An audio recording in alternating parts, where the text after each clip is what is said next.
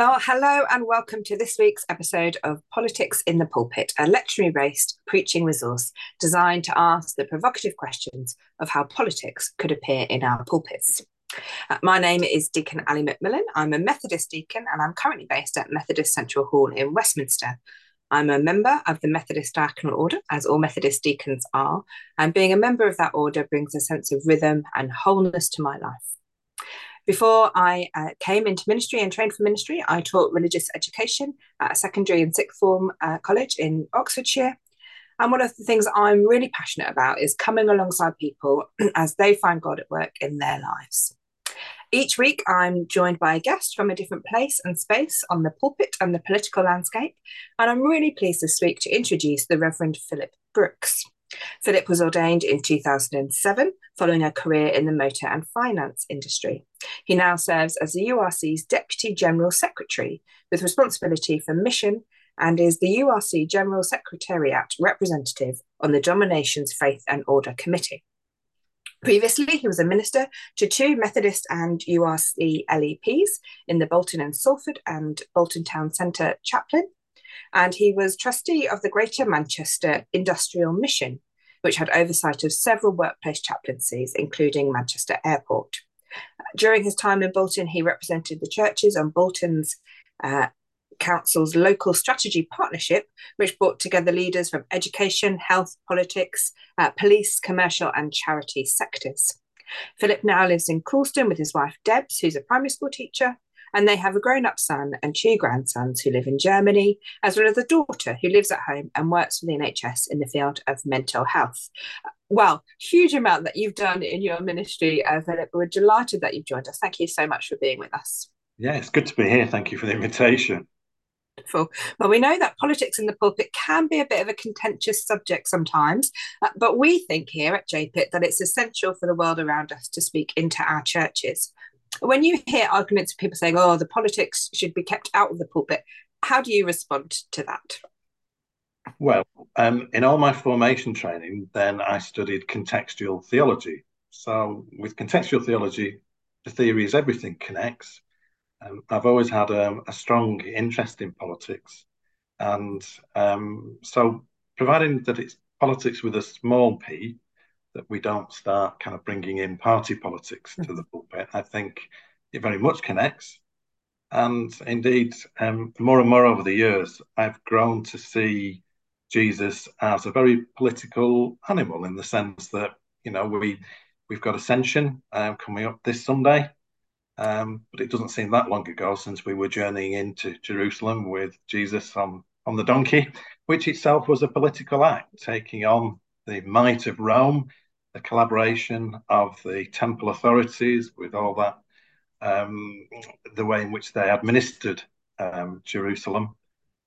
So actually, to me, at the heart of the Gospels, the heart of the Bible, are politics. Well, I mean, I have to say we're pleased to hear that, but to hear that from your contextual theology perspective, I think is really helpful. So I'm sure you'll have lots to say to us today. So from your context then, from your particular background and your experiences, are there any particular key justice issues or political events that you want to kind of highlight for us? Well, when I don't preach every Sunday these days, but I did used to do that. And I would always start each week, I guess, with any person who's going to take a serious thing. Oh, what am I going to do this week? And usually it would come to me a prompt from a news story. And that was the same in the last few days. So I happened to be traveling home from Manchester to London, driving the car, and it was over the lunchtime, Jeremy Vine's lot. And they were interviewing Quentin Letts, who is a writer, sketch writer for the Times, but they also interviewing Jonathan Bartlett, who is, or he was Green co-leader, Green Party co-leader a few years ago. In fact, I remember seeing him at Greenbelt. And they were interviewing those two because they were both churchgoers and activists, but because they were commenting on the Archbishop of Canterbury's speech in the House of Lords on the illegal migration bill. Yeah. And the whole thing was, should religious leaders get involved with politics? So it just seemed quite appropriate, really, bearing in mind I was going to talk to you today. So, as you say, the things in the world that just really speak into what we're doing in church life, they're not separate, are they? Well, that's really helpful.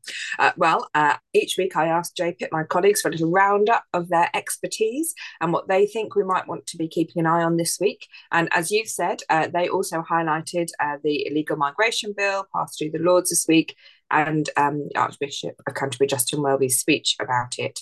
And just to highlight, there is an open letter on the JPIT website if people want to go on there and have a read and see if they want to sign that. They'd be really welcome to do that. And also that President Zelensky from Ukraine is visiting the UK this week to discuss more military aid. So those are some things going on in the news, and of course there's lots of other things as well. I just add that we're also in the season of Easter still, just about. And this week, there's lots happening in the liturgical calendar, or in the kind of church calendar. The 18th is Ascension Day, and most churches will be celebrating Ascension on Sunday. And for those of us with a Methodist background, the 21st is Aldersgate Day, when we remember the conversion experiences of John and Charles Wesley. So if it's a Methodist context that people are preaching in, they might want to a link to that. And also, we're just at the end of Christian Aid Week, which runs from the 14th to the 20th of May. So if churches didn't pick that up last Sunday, they might want to just highlight that this Sunday. Well, the Bible readings for this Sunday are Psalm 68, 1 to 10 and 32 to 35, Acts 1, 6 to 12, 1 Peter 4, 12 to 14, and then 5, 6 to 11, and John 17, 1 to 11. So that's where we are in the life of the church and with our readings for this week. So with our metaphorical newspapers open in one hand, let's turn to our Bibles. And Philip, I wonder where you want to begin for us this week. So I'm going to start with 1 Peter. And as always, when you are looking at the lectionary readings, and often they may be readings you're very familiar with, but actually you come to it from a different context and you go, oh gosh, that sentence really leaps out at me.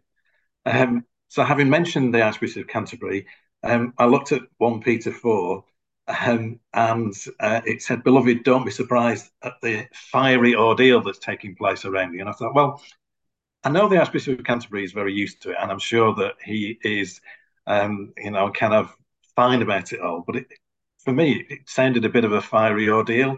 I was looking at the newspaper headlines, as you say, metaphorically. You've got Bible in one hand, newspapers in the other ones. And the Sun talked about the Archbishop of Canterbury getting a dressing down because of the fact he'd spoken out in this way. And going back to the radio programme that I mentioned to you, and that theme about whether the Archbishop of Canterbury should have said what he said, one of you kind of listen to something on the radio and you start to get annoyed. And with apologies to Quentin Letts, because I'm sure he's a lovely, lovely man. But he did say something that really annoyed me. He said, I go to church to sing hymns, to listen to familiar prayers, and to contemplate my mortality. I don't go to church to be admonished about what's happening in the political scene. Mm-hmm. And I just thought, I'm not sure that's where a lot of us would see going to church, because actually, we do go to church. We all have individual faith, but it's a corporate faith as well. Yeah. So that kind of really riled me as to that you can limit. And the one particular thing that he said was that, and it was a sort of, when people give a backhanded compliment, he said, so I could see that the Archbishop of Canterbury was very passionate about this thing and he believed in it. In fact, he seemed to believe in it more than he believes about the gospel. So. And that comes back to your original question. If the Bible isn't about politics, what is it about? If it's not speaking into people's everyday lives, if it's not about, as Jesus summed it up, bringing life in all its fullness, what is it about? Yeah. That's a fascinating commentary from Quentin Letts there, isn't it? Around what he thinks church is about, and the fact that if somebody's passionate about something, then they can't also be passionate about the gospel, or fact that might be a gospel imperative which is driving their passion about something else which is going on in the world. That's an interesting kind of compartmentalization, isn't it, of kind of world, politics, Bible, church, faith, which obviously we would want to challenge, I think. And to be fair, I know there have been times in my faith journey when, just going to church, being amongst that group of people was enough. Yeah. And it's only as I think you continue that journey that you realize actually my faith does connect more widely than this Mm. supportive environment. So I do get that, for some people, church is a sort of security blanket that protects you from the outside world. But actually, the more that I have reflected and the more that I've traveled on this faith journey, the more I see it as actually faith actually should challenge you and it should make you uncomfortable, which comes back, I guess, to that point in 1 Peter 4 that, if we are going to be serious about it, then we do have to put ourselves up for criticism. Yeah. Yeah. It makes me think of that that lovely phrase. I'm not sure if I'm going to get it right, but comfort the discomforted and Yeah. make the comfortable uncomfortable. I haven't got quite that right, but there are times, as you say, when we do need to be comforted. We need, the strength of fellowship and love, and that's fine. But that's not all and everything that the church should be, and that should be happening in church on Sundays. Yeah. Unfortunately, I thought then the ex-leader of the Greens did a very good job because he said, that's what I want when I go to church. I want to be challenged, and if it's not about the Gospels, what is it about? And if we're not going to challenge a bill that's unjust, and he quoted the Refugee Council, but that actually the illegal migration bill would lead to 45,000 children being locked up. And he said, if we're not going to speak out about that, then what are we about? Yeah. So Yeah. I thought, thank you, Jonathan, for putting that putting that other context to it, which Yeah. I would identify with as a fellow Christian. Sometimes that need to speak truth to power and kind of name what's happening. Um, Right. Is there anything else from that first Peter lesson that spoke into that? Well, because and often, to be fair, when I take a service, I will pick an Old Testament and a New Testament. I'm sure a lot of Yeah. people do the same. So I've gone for a kind of eclectic mix on all of this. So it's been quite a nice adventure this week because Yeah. I need to look at all the lectionary passages. So again, on the same theme as what are our Gospels about? I actually went to Psalm 68, Yeah. Psalm of praise and thanksgiving. Um, and I'm just going to pick another phrase that jumped out of it, but let the righteous be joyful. Mm. And of course, righteous and righteousness appears a lot in the Bible. And I think one of the difficulties of our own language is that we don't automatically look at righteousness and justice as the same thing, whereas in the Greek and the Hebrew, that's one term. Whereas Yeah. we tend to separate it. And I think there's a danger that actually when we read righteous in the Bible, that actually and righteousness that we think in terms of holiness, being holy. Whereas actually it's helped me to every time I see that to translate it in my head to just and justice. So for me that would be let those who are just be joyful.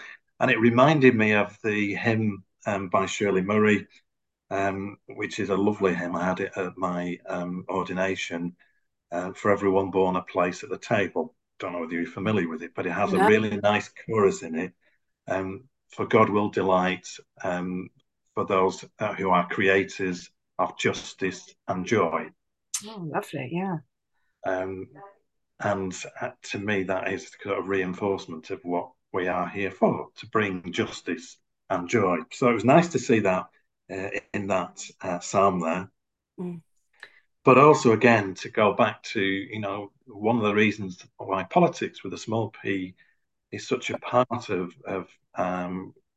whenever we bring the scriptures in a church service, that so much of the Bible, not just the New Testament, the Old Testament, is all about poverty and the Yeah. need to reach out to those who are marginalised. So, and again, this psalm is a real reflection of that. So it talks about God as the parent of orphans and protector of widows.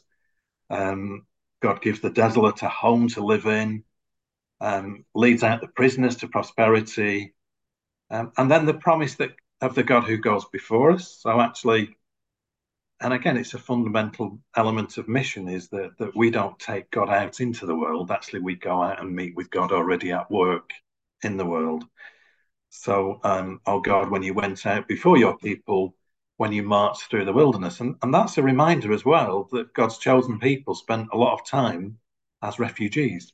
Yeah. And Yeah. God was there with them, and it's a reminder that actually so much of our rhetoric at the moment is about trying to other people, and so we talk about invasions of migrants, and we talk about needing to kind of repel them in a very inhumane way, and that was a big part of what the Archbishop of Canterbury was saying.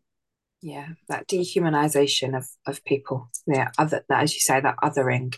Um, yeah, I was struck in the psalm of, that line about the orphans and the widows and that concern for the most vulnerable in society and how that speaks into where we're at in society or where we're not. Yeah.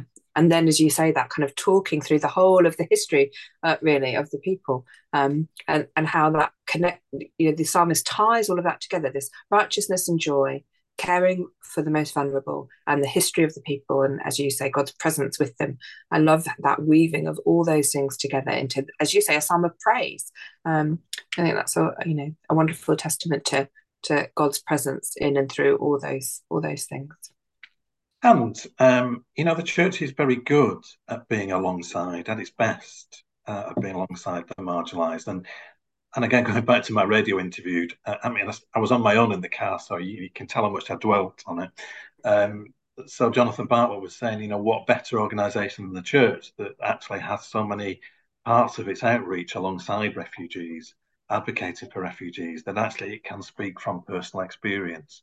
So actually, we actually not only have a biblical imperative, but we actually can draw from our experience. And again, going back to my studies as contextual theologian, you need to draw on context, but you also need to draw on your experience, which is very much linked with the Methodist cycle as well.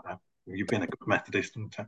Absolutely. No, it is. And I've just been at what we call diaconal convocation. So when all the deacons get together every year, and we have some really interesting presentations, but talking about moving from a model of being speaking for people, to being with people, to actually moving towards a model of enabling others to use their own voices, rather than even being with, and certainly better than being for. And I found that a really helpful kind of model in my mind about how we can be alongside people in a much healthier way, which is not patronizing or any of those other kind of unhelpful patterns which sometimes in churches we fall into, because from a good place of wanting to help and live out these gospel imperatives, but sometimes we can find better ways perhaps, and I found that helpful, and perhaps that speaks into some of what you're talking about.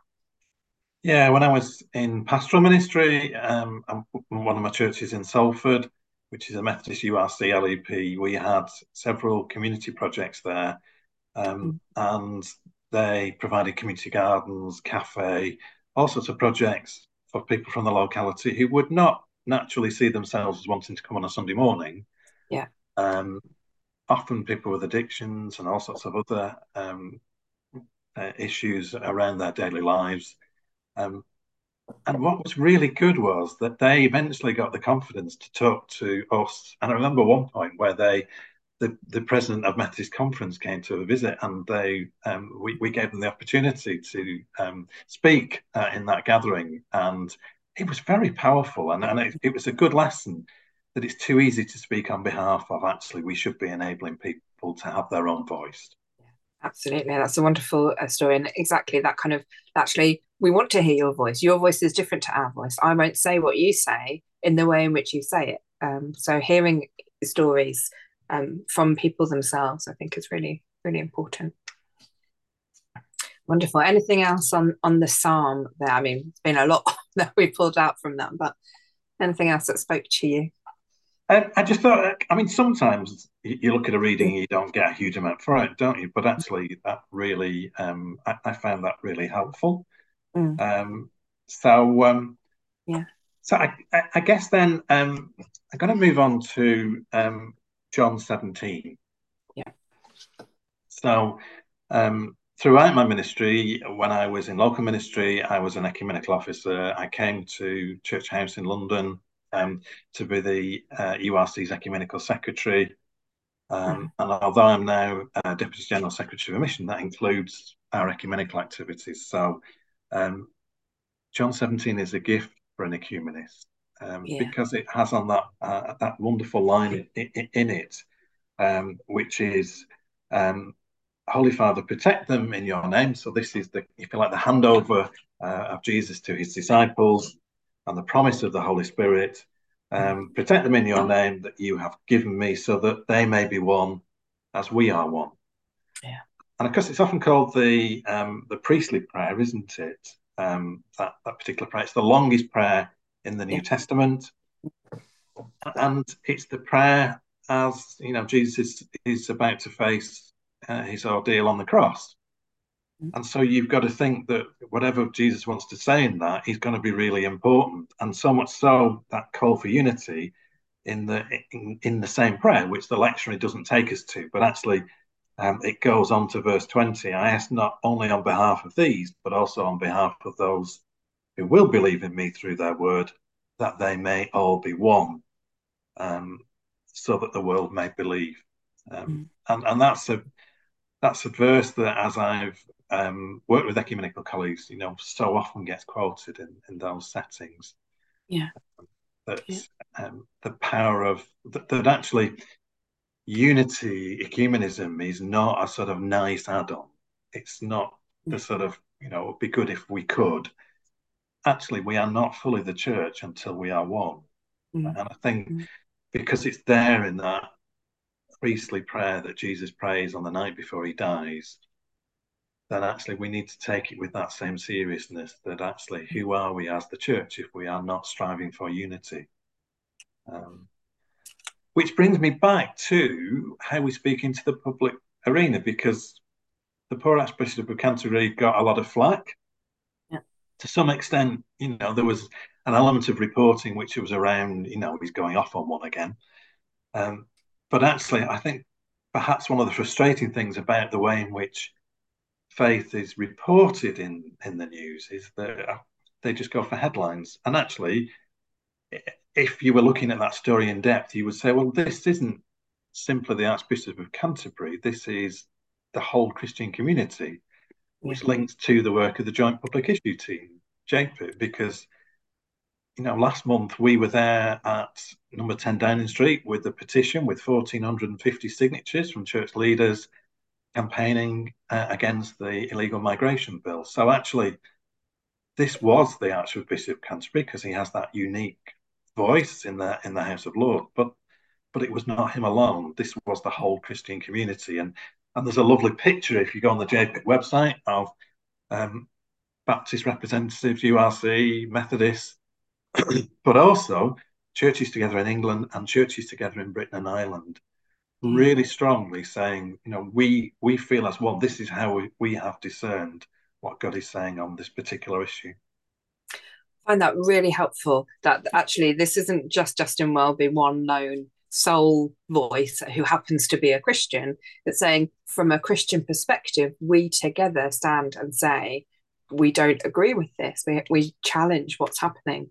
I think that enables perhaps, those of us who aren't for Church of England churches to also speak into this and say, actually, our church leaders have also said something about this that we can get behind. So I think that's really helpful.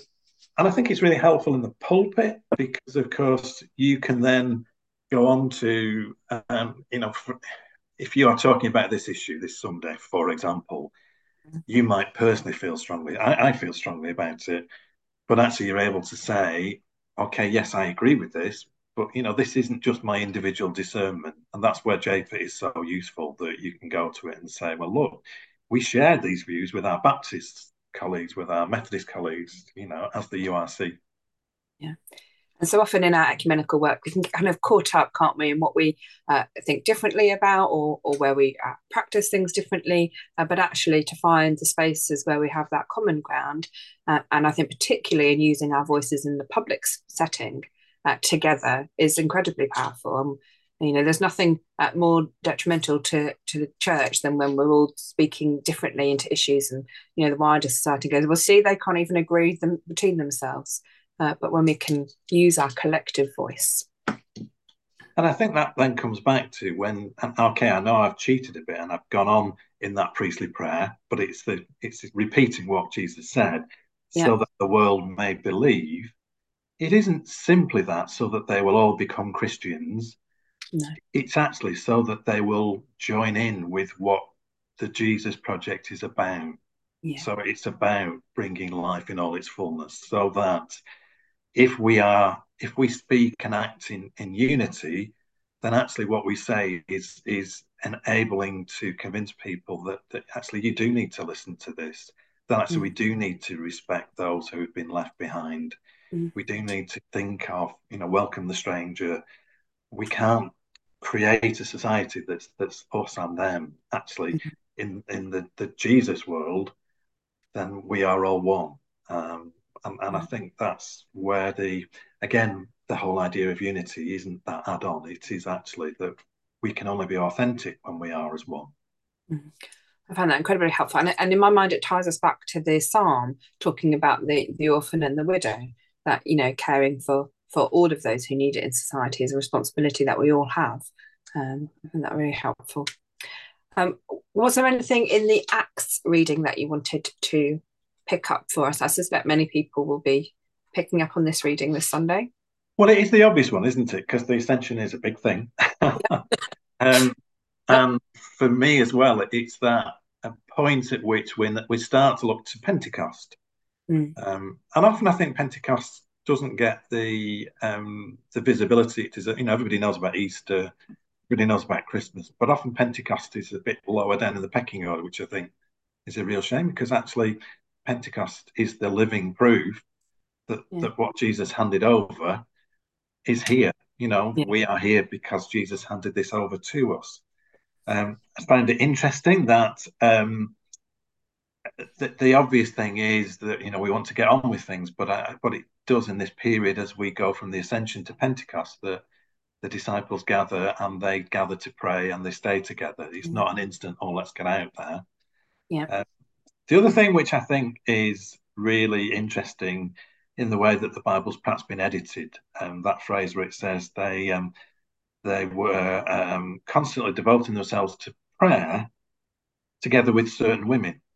Yes. And for me, who would want to reclaim that role of women in the Bible, you can see that's been downplayed a bit, but actually it's a reminder that actually, there were female and male disciples. Yeah. And although they might want to downplay it, there must be a significance because it's not been left out entirely. Exactly. So, that shows there must be actually quite a significant role of women going on. Otherwise, it would have just been, one suspects, left out completely. So, when we know that in the editing there was a drive towards kind of making the men front and center. Yes, yeah, as so often happens in history. So, and again, with that, I would look forward to Pentecost, and I suppose just to draw on recent experience, which was at the World Council of Churches last year at Karlsruhe, where they held their assembly, which should take place every 7 years. It was delayed by 1 year because of COVID. And we gathered in Karlsruhe. We travelled together, which was lovely. So I went with Methodist and Baptist colleagues, but then we joined in this huge gathering in Karlsruhe with thousands and thousands of people. Wow. And there was like a big tent where we worshipped together. And that was such a reminder that we are part of something so much bigger. And I remember the final service at Karlsruhe. We've been there for nearly 2 weeks. And you had this wonderful spectacle of, evangelicals, you've got Orthodox priests there, and you can tell often by the different garbs. But actually, really getting lively worship together on that final service. And I remember thinking on that day, I wonder if this is a little bit like what Pentecost looked like. Yeah. We do need those reminders that actually we are a part of something. You know, the body of Christ doesn't recognise borders. It is global, and we are one in that at our best. Yeah. So think of a foretaste of the heavenly banquet, all people together worshipping. Oh, that's a wonderful image of people from different denominations coming together to worship. I wish we could see that more often. I thought you saw that at the coronation, different denominations coming together and different faiths it being included in some way, which I thought was quite significant. And interestingly, going back to the coronation, and it was good. So, for example, I was delighted that Helen Cameron had a part in the service as obviously Methodist Chair of District, but she is moderator of the Free Churches group and representing all of us as Free Churches. So it was lovely to see that. As indeed Mike Royal there as General Secretary of Churches Together in England. But when I was looking at the Psalms and looking at kind of some of the commentaries, one of the commentaries pointed me just 4 Psalms on to Psalm 72, in which it portrays Israel's ideal king. And an ideal king is one who protects the poor and the marginalized and empowers his faithful people. And so it asked to give the king and his son good judgment to help and to be fair to the poor and to save the needy. So it's not very far away in Psalms, but I was interested that it linked those two together, 68 and 72, and in the context of the coronation. And in many ways, I see, and I know in the church environment there are some who are royalists, some who are Republicans. Absolutely. But I do see in King Charles III somebody who is actually has a heart to use the influence that he has, because it is only influence, for good causes. Yeah, and that's the model for all of us, isn't it? We all have some realm of influence, perhaps not as big as the sphere of influence that King Charles has, but we all have our own spheres of influence in our own lives, don't we? To use for good, hopefully. Yeah. Well, we included the different faiths as well for the very first time as well. Which was good to see. Yeah, wonderful. Well, I don't know if there's any final thoughts, any burning things that you really wanted to say while we've been talking about that you haven't managed to get in anywhere before we round things up. Yeah, I mean, I covered where I would go with it, but I mean, as you began in your introduction, actually, there's a lot of choice this week, isn't there, in terms of what you could cover? So, apologies if for those who've actually said, well, no, I'd go in a completely different direction. And you will see that we, you might have heard our cat in the background, so joining in as well. But I wish people blessings for their service this Sunday. Wonderful. Well, thank you so much, Reverend Philip Brooks, for being with us this week. We've covered a huge amount in there, and I'm sure people will get much from it. And so thank you for coming on, sharing your wisdom and your reflections with us. We really appreciate it. And thanks to everybody else who's joined us, either listening to the podcast or watching the video. It's really great to have you with us as well to ask that question of whether or how we should preach politics in the pulpit this week. If you enjoyed this episode of Politics in the Pulpit, please leave us a review wherever you listen to your podcasts, and do share this episode with your friends. We have some online spaces where you can engage and have discussions with us about faith and politics. You can find us on Twitter at @pulpit_politics or using the hashtag politics in the pulpit. And we also have a Facebook page where you can join together with us, and you can find that through the Joint Public Issue Team's Facebook page. And of course, we have the website too, which is jpit.uk. That's jpit.uk. And the question that we're leaving you with from this week's episode is how we can challenge the comfortable in our churches and comfort the challenged, but also how we can use our voices together to bring wholeness of life to all in society. Well, let's go into this week with a blessing. Almighty God, we thank you for the gift of your holy word. May it be a lantern to our feet, a light to our paths, and a strength to our lives. Take us and use us to love and serve in the power of the Holy Spirit, and in the name of your Son, Jesus Christ, our Lord. Amen. Amen.